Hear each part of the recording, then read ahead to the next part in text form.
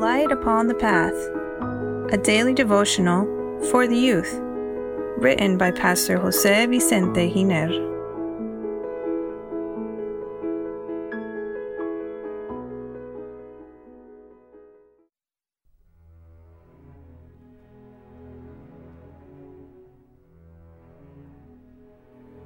June 3rd, the Termite Plague.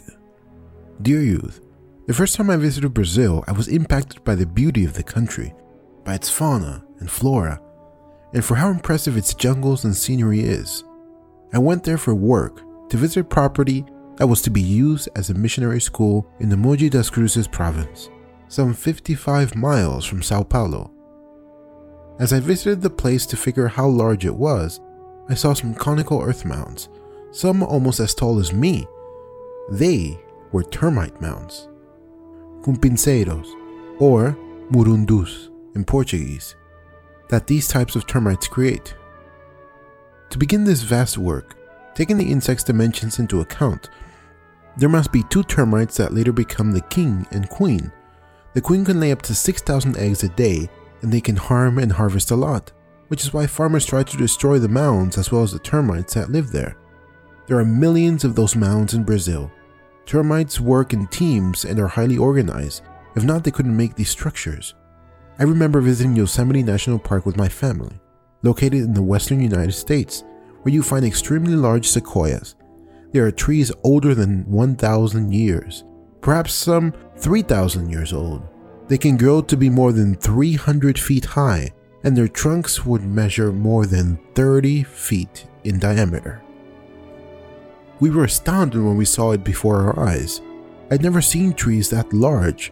Legend says that there once was such a large and strong sequoia that neither lightning nor hurricanes or anything else could move it throughout time, until some termites arrived and made its trunk their home.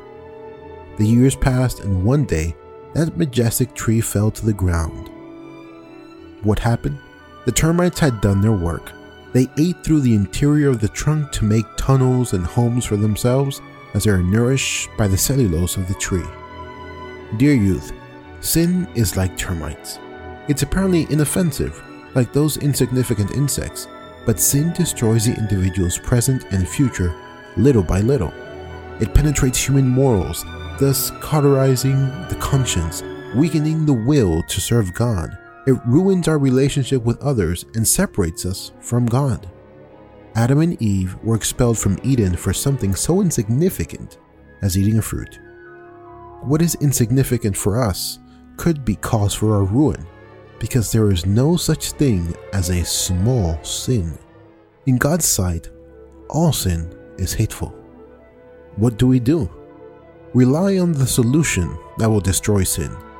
If we confess our sins, He is faithful and just to forgive us our sins and to cleanse us from all unrighteousness. 1 John chapter 1 verse 9. Only Jesus can deliver us from the terrible plague. Will you let Him? May the Lord bless you and have a happy day.